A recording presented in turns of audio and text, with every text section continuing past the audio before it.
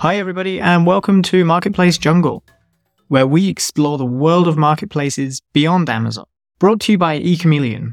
I'm your host, Jesse Ragg. Today's guest works with some of the top brands in the world to help them tackle every step of the marketplace process. L'Oreal, Mattel, Castrol, Unilever and Henkel all work with Rex Brown for their UK marketplace presence. Sacki, managing director at Rex Brown, has led the team from their days as a Groupon-focused business to a point where they now manage over 50 eBay stores and are active on almost every relevant marketplace. In this episode, expect to learn how and why Rex Brown sacrificed valuable warehouse space to set up multiple studios for TikTok Live, how to build a marketplace business where Amazon only represents 40% of the pie, how you can use TikTok as both a marketing and a sales channel, which marketplaces have the best tools for sellers, and which marketplaces Shah believes offer the best options to promote your listings.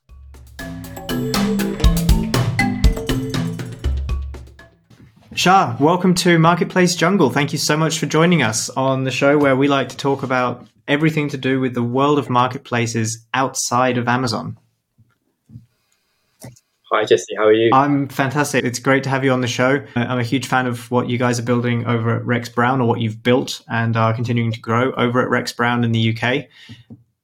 Shah, for our listeners who aren't familiar with Rex Brown, can you maybe give a little bit of an introduction to the company, and then on top of that, also a bit of an introduction to yourself about how you got into e-commerce and where your particular expertise lies? Sure, no problem. So first and foremost, thank you for having me. It's been a good 2 years we've known each other, and super proud and happy with you on this marketplace jungle journey. So firstly, just to say that. To tell the story of Rex Brown, ultimately we've got to tell the story of Welsh and Tidy, which is a cash and carry in West London.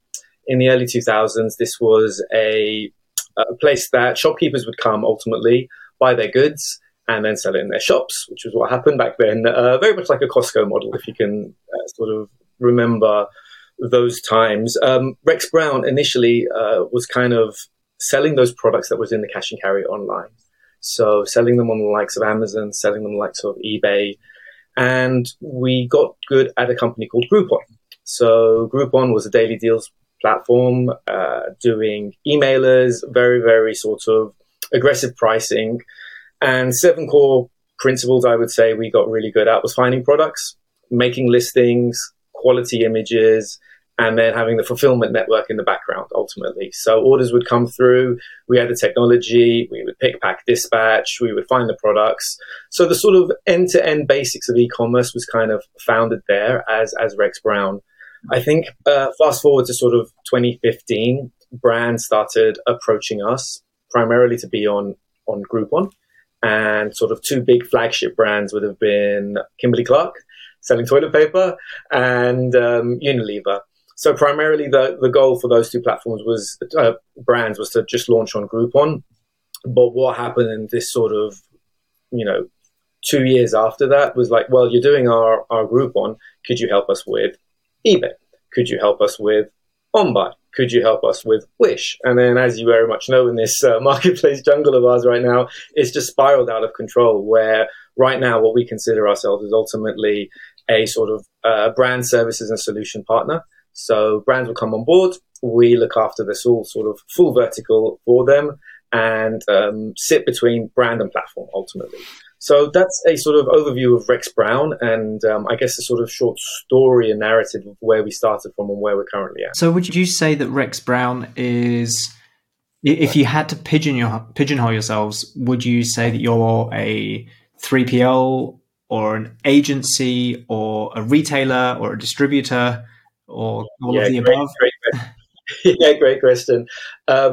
We're probably all of them and none of them at the same time, ultimately. And let me sort of expand on that. We have 3PL capabilities. We have a full 250,000 square foot warehouse in central UK. We do the agency model where we sell our products online and we do the whole sort of marketing for them. I kind of position ourselves mostly as a brand services and solutions, which is kind of the easiest and most digestible way to, talk about all of these various facets of e-commerce in one sort of easy way.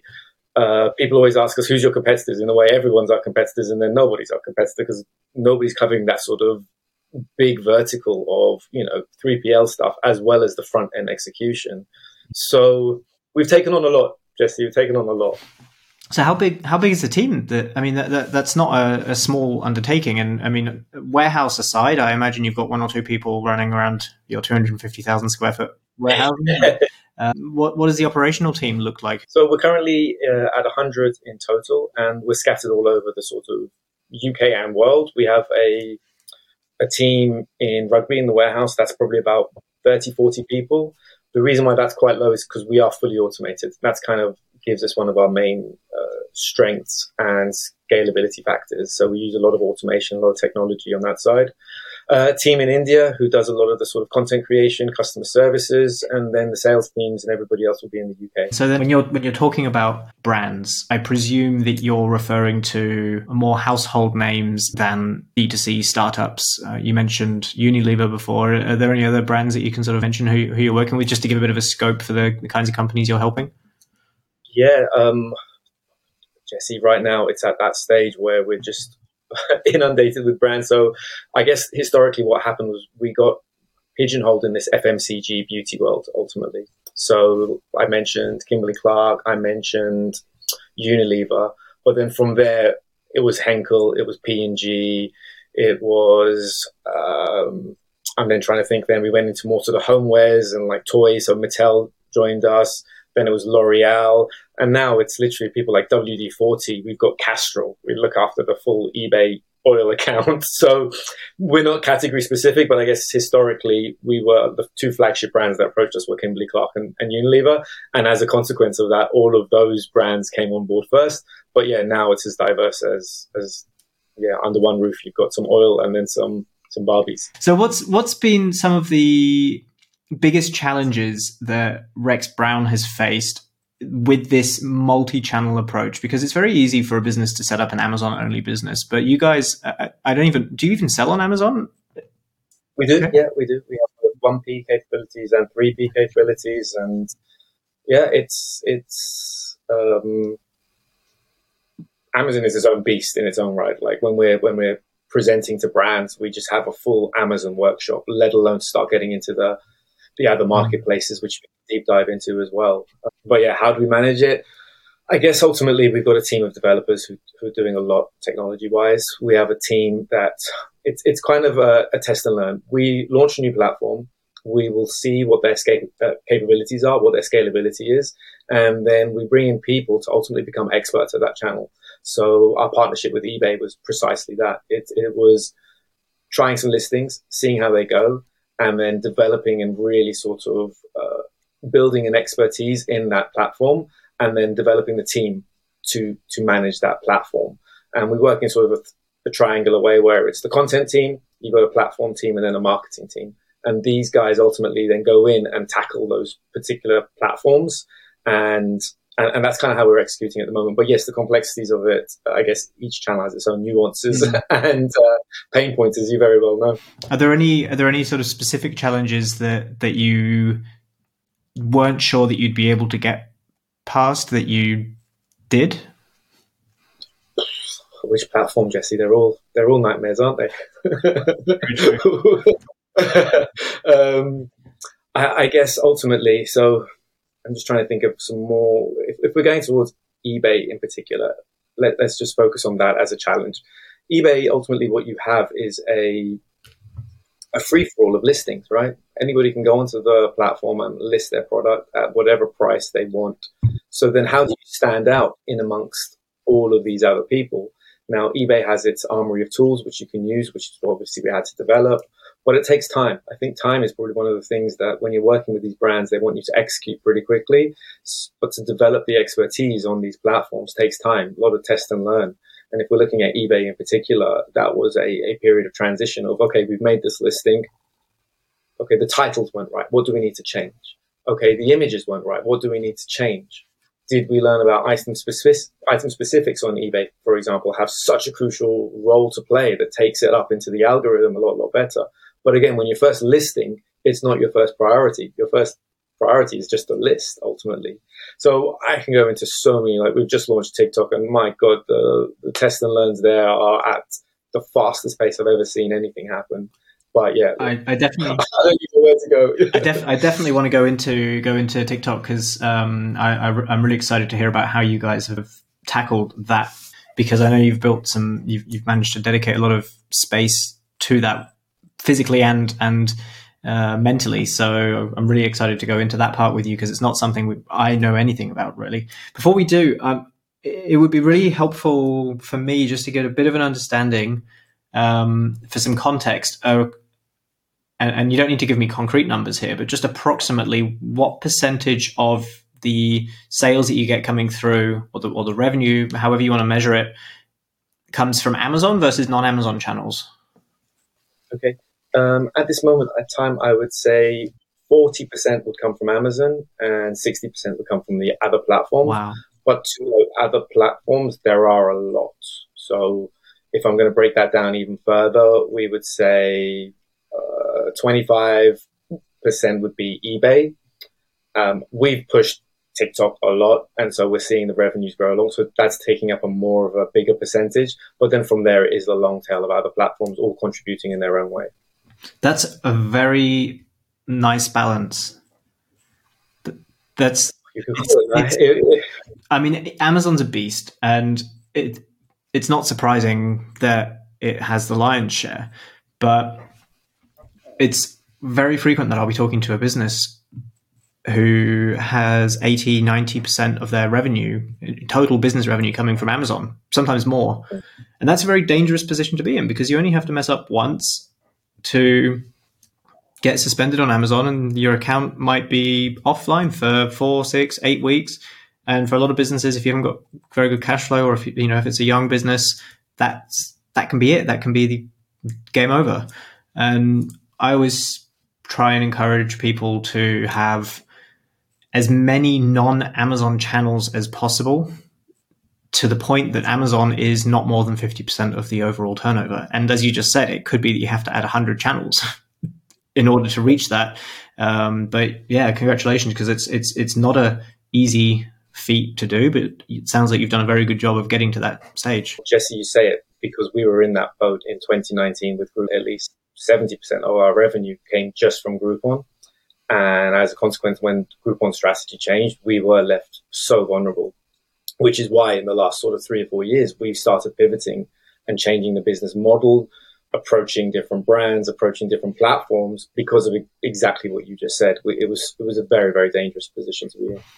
So tell me about TikTok. What's happened there? I mean, obviously, I won't ask why it's become relevant, because a lot of businesses are looking at TikTok now as a very interesting marketing channel, or even a sales channel, I should say. But what's happening in your business for your customers with relation to TikTok, and both from the marketing and the sales perspective? And what have you done to kind of make that a success?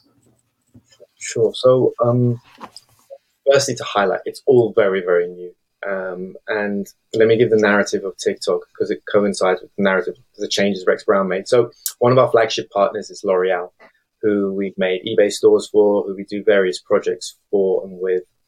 TikTok, let's just say, have pioneered social commerce in a way that they now have the buy now button. So that means you're not being redirected like you would with Instagram to a Shopify site or another way to do the transaction. So therefore, the transaction is all happening in-app, and it's capturing all the data right there, which is powerful if you think about it, having social commerce like that.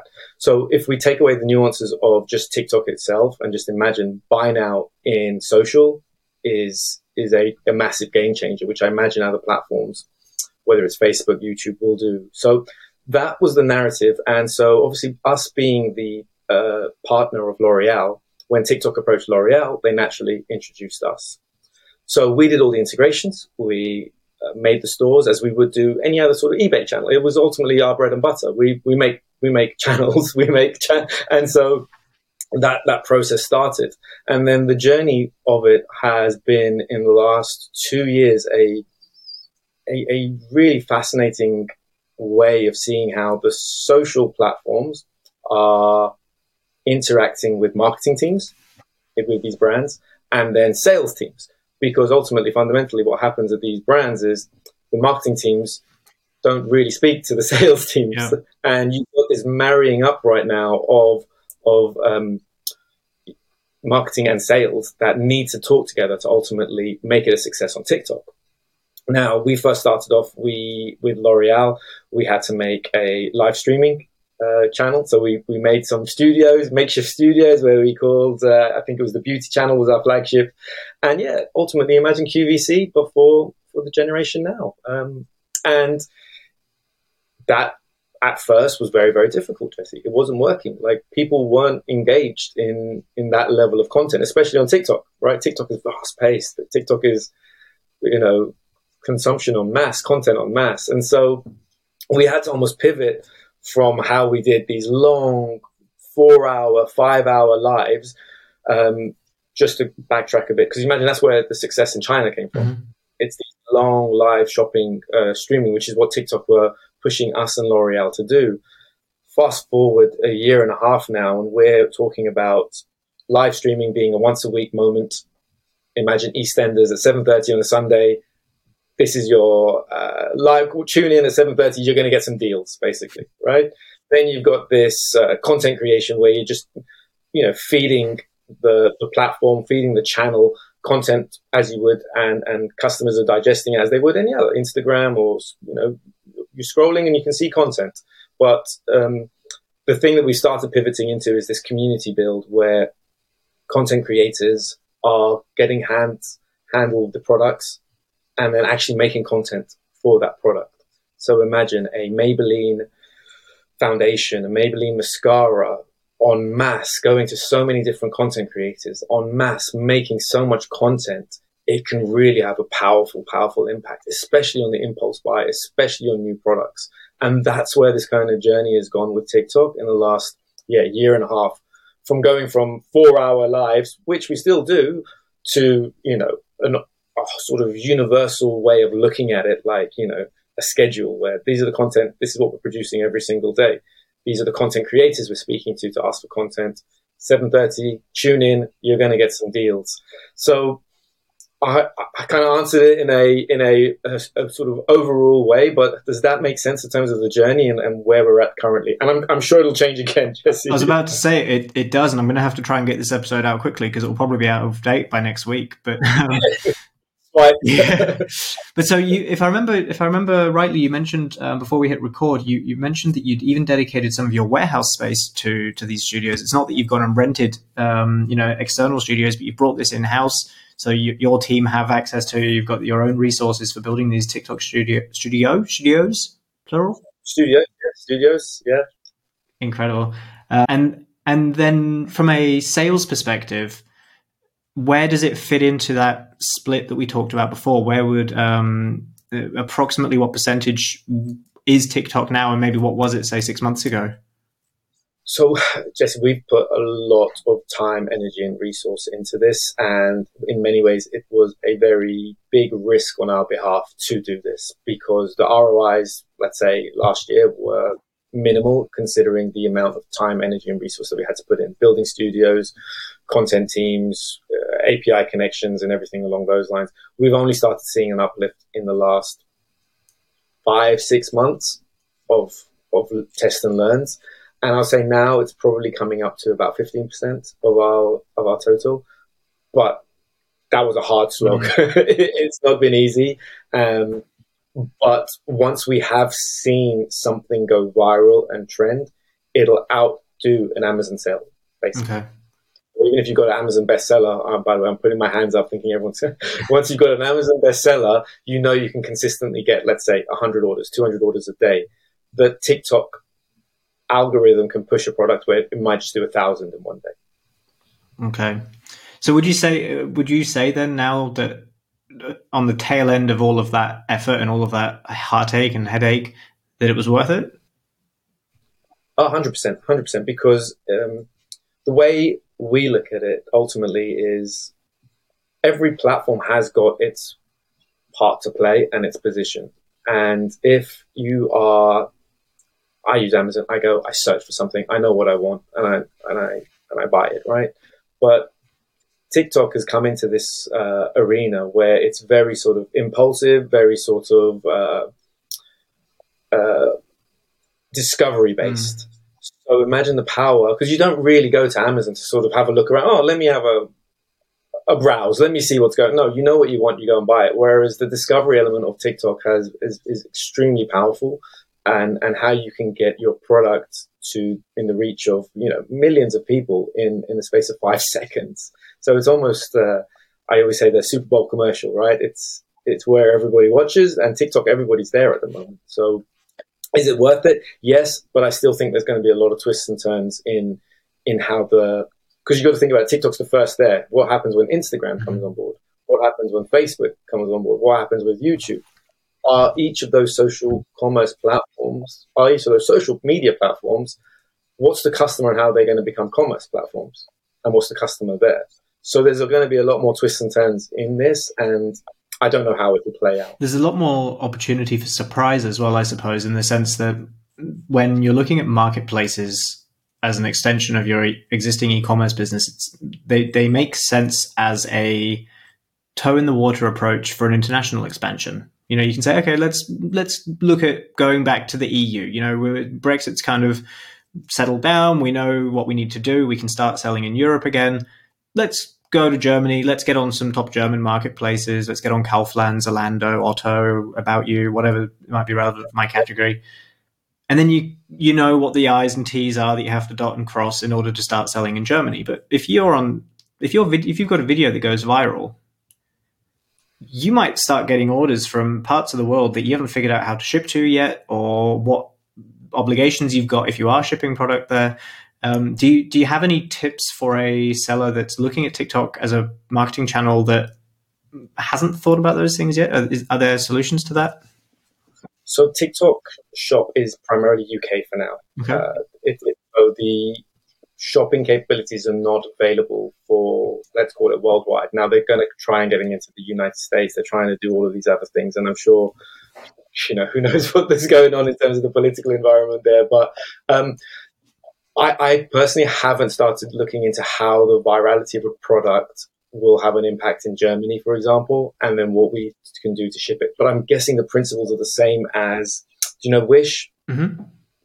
Wish was very, very much, but if app-based, very impulsive, with worldwide shipping capabilities, basically. Yeah. So I'm imagining it'll ultimately end up in a similar sphere where, your account will, as long as you've got shipping capabilities, be able to go worldwide. Yeah, but I guess that's fine for the shop, but that doesn't help if the video goes viral and you suddenly start getting demand from another part of the world. But I guess from the shop perspective, that's also then the onus is on TikTok kind of to give sellers an opportunity to tick which boxes or which countries they can and cannot ship to. I know I recently spoke to Tony Preedy from Frugo, and that's something that they do, for example, is, with one feed, you can put your products on all of their international marketplaces, but you do have to say which countries you can and can't ship to, and they will obviously adapt what they show to the consumers in those countries based on that. Correct, yeah. One thing that we are noticing, though, is the trend might happen in the States. Okay. And it'll then trickle over to the UK.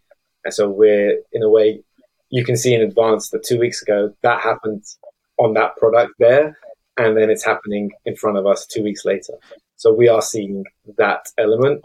But again, when it comes to, let's say, the e-commerce part of it and how you could potentially ship and all of those things, yeah, Frugo probably are. Wish is the examples I can think of that you can have the shipping capabilities. So that's a really good point, because it's easier, obviously, to look at the US and see what's happening there. And until very recently, it was China. And, 5-6 years ago, we used to look at China from our position in the West, and we would look at what's happening there, be it live chat. Started out being a very common thing there. And as you mentioned before, like this live shopping experience that's now moved its way to the West. What do you see coming next? Are there any trends that you see happening either in China or in the US that you think are going to make it to Europe soon? Yeah, that's a great question. I think a couple of years ago, it was really a lot easier to see these trends and these topics coming up, but it's so difficult now because of social, and everyone's got a voice. So if you're consuming that amount of information, whether it's on Instagram, Facebook, TikTok, it's I found it a lot harder to decipher what is going to be the next big. Do you remember the finger spinners? Yeah. Remember the finger spinners, right? In 2018, finger spinners went crazy. It was easy to see because, yeah, it started trending in China. Then you can bring it over. But now it just feels like it's just content on mass. As a sort of looking at it, how are you going to decipher which one to bring in, which product to bring in? What are you going to risk your business on? How have you found it? How are you? That's a good question. I wish I had a good answer. It's not as easy now. I think the only thing that I've really spotted is, and again, I'm very deep in the marketplaces world, but the thing that I'm spotting is more and more marketplaces, and it's kind of started during COVID when the e-commerce boom kind of hit off, and at that time, a lot of big names. At that time, one of two things happened. You were either a really big name and you already had traffic, and the issue was stock. And supply chain was a problem, so you couldn't just, call up your supplier in the Far East and say, hey, I need a bunch more products. What have you got? So a lot of retailers, whether it was B&Q or Decathlon or, you name it, MediaMarkt in Europe, they all started going towards technologies like Miracle and Spryker and Marketplacer and becoming a marketplace, because opening the doors to their already well-performing website was a good way for them to very quickly add hundreds of thousands, if not millions of SKUs, so that the people that were coming to their website during this e-commerce boom had products to look at. The other side of that coin, of course, is retailers and brands that were looking at e-commerce either as a way to replace revenue from that they'd lost from high street stores or from other physical locations, or they were just looking at marketplaces for the first time for their brand, or it was a marketplace first brand that had maybe started on Amazon and was now looking at, where else can we sell? They then began looking at other marketplaces. And this is turning into a bit of a spiral. More and more sellers that you've got being open to selling on more and more marketplaces means that there are more and more marketplaces that are starting to open up, because that's now a lucrative model. And you're seeing a lot more collaboration between sellers and marketplaces because they kind of realize that everyone wins from that dynamic. Now, again, this is a very niche perspective because that is my niche. I can't tell you if there's going to be some really obscure thing coming from China in a couple of years' time, like live chat or TikTok. But I do see marketplaces becoming a lot more diversified than they have been in the last few years, because until very recently it was only Amazon and eBay, and then Walmart kind of came along.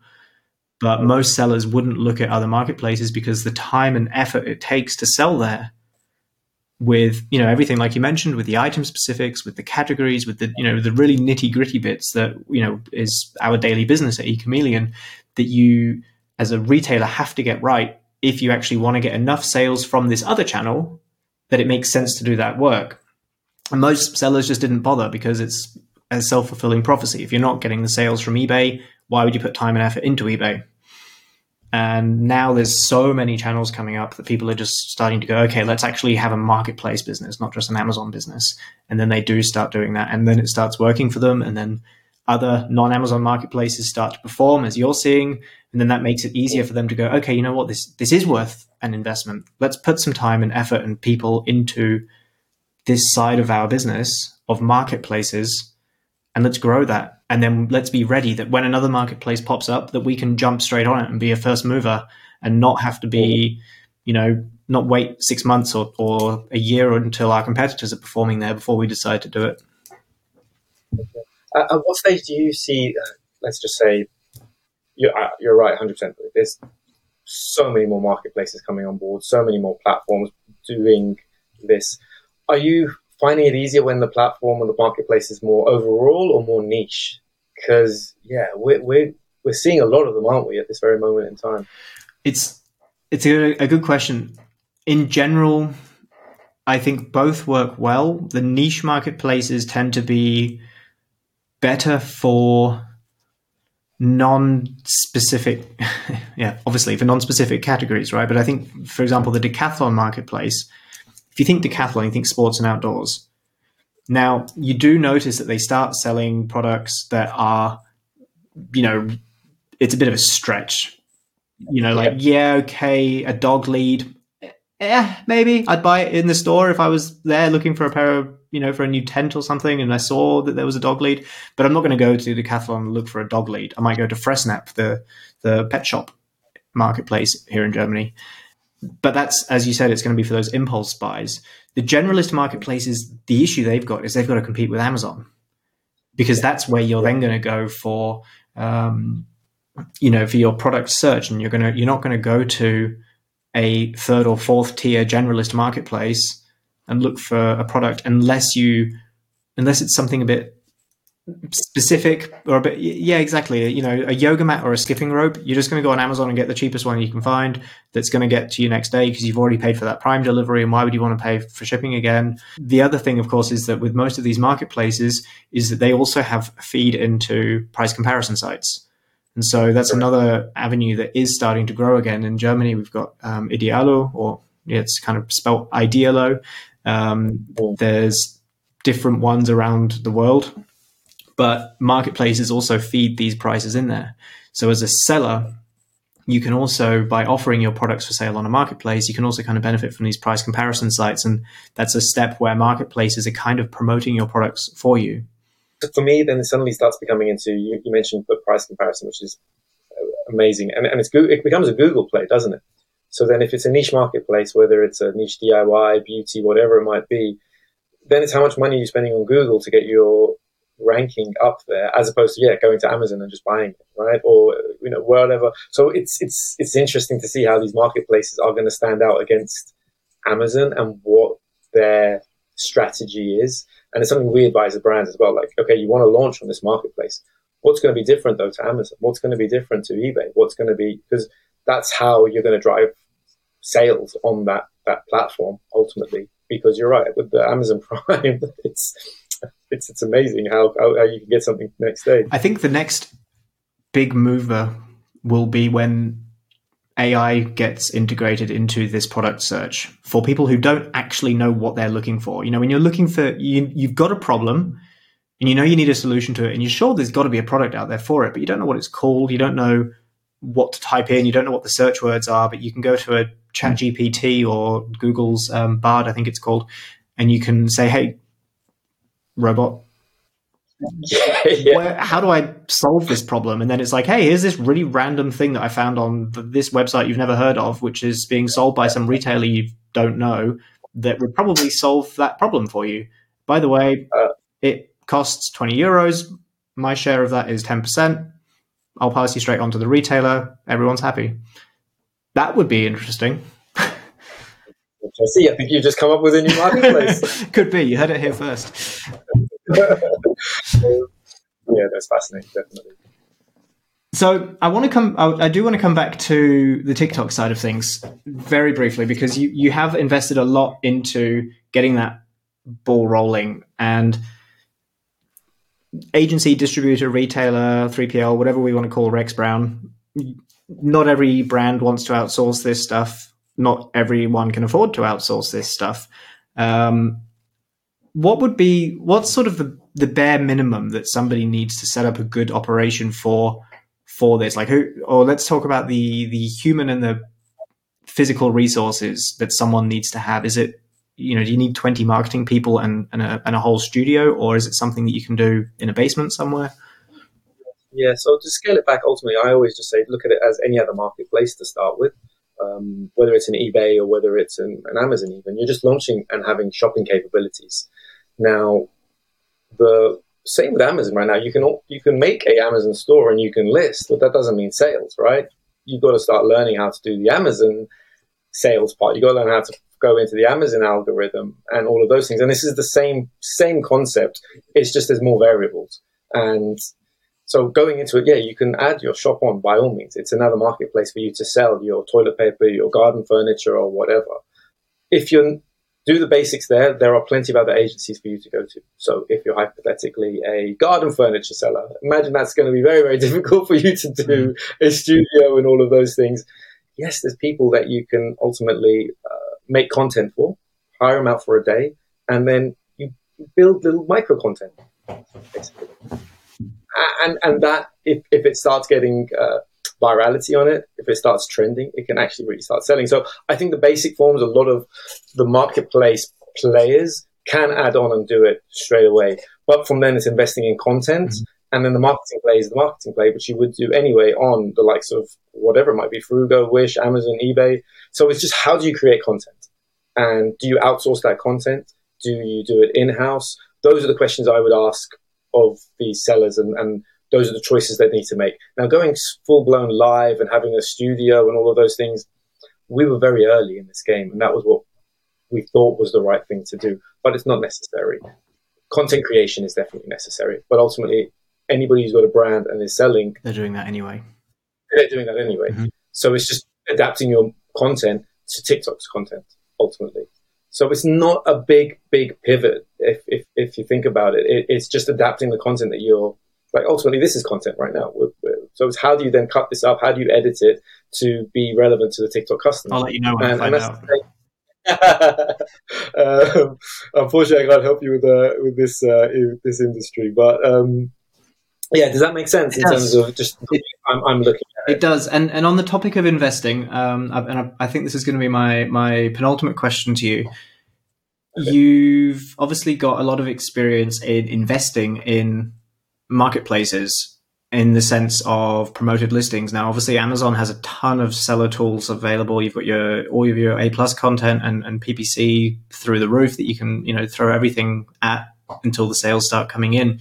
But from your experience, what are the best marketplaces out there that a seller can kind of invest in to promote their new sales channel? Do you know what I mean? And perhaps for a little bit of extra context, as I mentioned, I spoke to Tony Preedy recently from Frugo, and he referred to, I think he called it a content dial or a commission dial, in the sense that their fee is X, but the seller can turn that up or down, and that kind of directly impacts the amount that Frugo will then spend on things like Google Shopping in certain markets. And it means that, you pay Frugo a little bit more, but they're also throwing a bit more at marketing, so everybody wins. But what's been your experience there? So I think they're all got their own version of that, whether it's, I can't remember who it was, someone's called it the boost, someone's called it whatever the name in the terminology is put in a certain extra percentage to get your products higher up in search. Ultimately, who does the best? Look, it's hard to sort of not be a promoter of Amazon ultimately, because you are very much in control of your own destiny. eBay's tool PLS is fantastic, because it takes away the unnecessary spend, and you're ultimately paying off what you've sold. That is powerful if you think about it. So if you're willing to then sacrifice some percentages of sale, you could potentially manipulate that, take that up to the search, and really push your products. So I have been a fan of eBay's one, that's for sure. And then, to be honest with you, they all have their own version of that exact thing that you just described that Frugo has. OnBuy has it, Wish has it. So there isn't anyone that stands out to me. I guess PLS does stand out. I mean, you're familiar with PLS as well, right? In terms of just its simplicity is quite a good tool. Fantastic. Okay, and my final question, would be: you obviously are talking to big brands very regularly about the topic of expansion via marketplaces, and I'm curious, for anybody that's kind of new to this world, where do you actually go to keep up to date on that? Where do you go to keep your finger on the pulse of what's happening in the world of marketplaces? Are there any resources or websites or anything that you can share? So I guess we're in a very fortunate, privileged position, being at that sort of cusp between brand and platform, where we get a lot of the information, whether it's from the platforms or for the brands. So if you're talking about X brands, they are constantly being pitched to with various other sorts of new technologies coming on board, new platforms that people are pitching. So we get a lot of that information from those brands. And so, but in terms of actual resource, whether it be from blogs or stuff like that, I'm not there in that world. Yeah, because it in a way, very fortunate that it falls in our laps. these new platforms that are coming on board. Like we've just had a recent one that's launching, and they're trying to do gamification for it, basically. Okay. So selling products via gamification is a great idea, right? But happy to have the conversation. But that didn't come to me via my own research. It came via referral. Fantastic. Okay. I think we can call it a day, Shahin. This has been awesome. There's so many nuggets in here, and talking about how am I going to repurpose this for TikTok or anything else, I don't know, but I'm going to have to figure out how to snip this up, because there's lots of little bits in there that I think are going to be really useful. I really wasn't expecting to talk about TikTok. I thought you guys were the eBay experts, but apparently you've rebranded. We have 50 eBay stores. 50 eBay stores. Yeah, 50 eBay stores. So we're still there. We're still doing everything for eBay. We're still working with all the platforms. I guess TikTok is just the most relevant and current thing to talk about, which we're doing. Because I guess ultimately we've promoted ourselves as eBay for so long.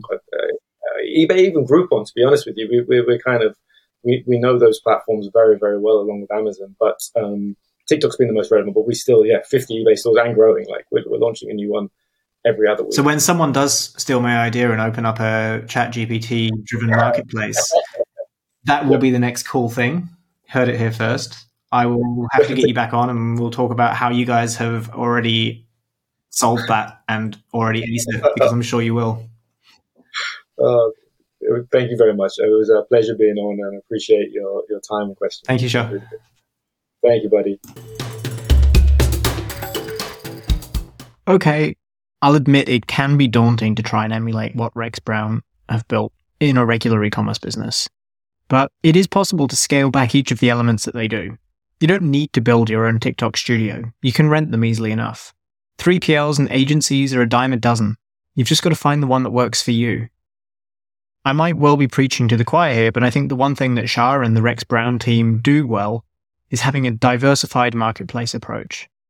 Even in a business with all of those connected channels, Amazon still represents almost half of the overall turnover.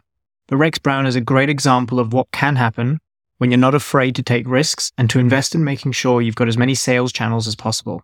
As many legs under your marketplace table, so to say. Even if one falls away or isn't as strong as the others, your table or your business is still standing. I'd like to just take this opportunity to thank you for listening in so far. The podcast officially launched last week and we had such a great response. I've really been blown away by all the positive feedback. So if you've made it this far through the episode, I guess you're one of those people that has probably listened in quite early on. I am really excited to see where this thing takes us. And yeah, if you have any recommendations for guests, I'm always open for that. If you've got a marketplace business or are thinking of selling on marketplaces or have discounted marketplaces for your business, I'm really interested to talk to you. And also if you are a marketplace. So yeah, feel free to reach out to me on LinkedIn. And until then, we'll see you next time.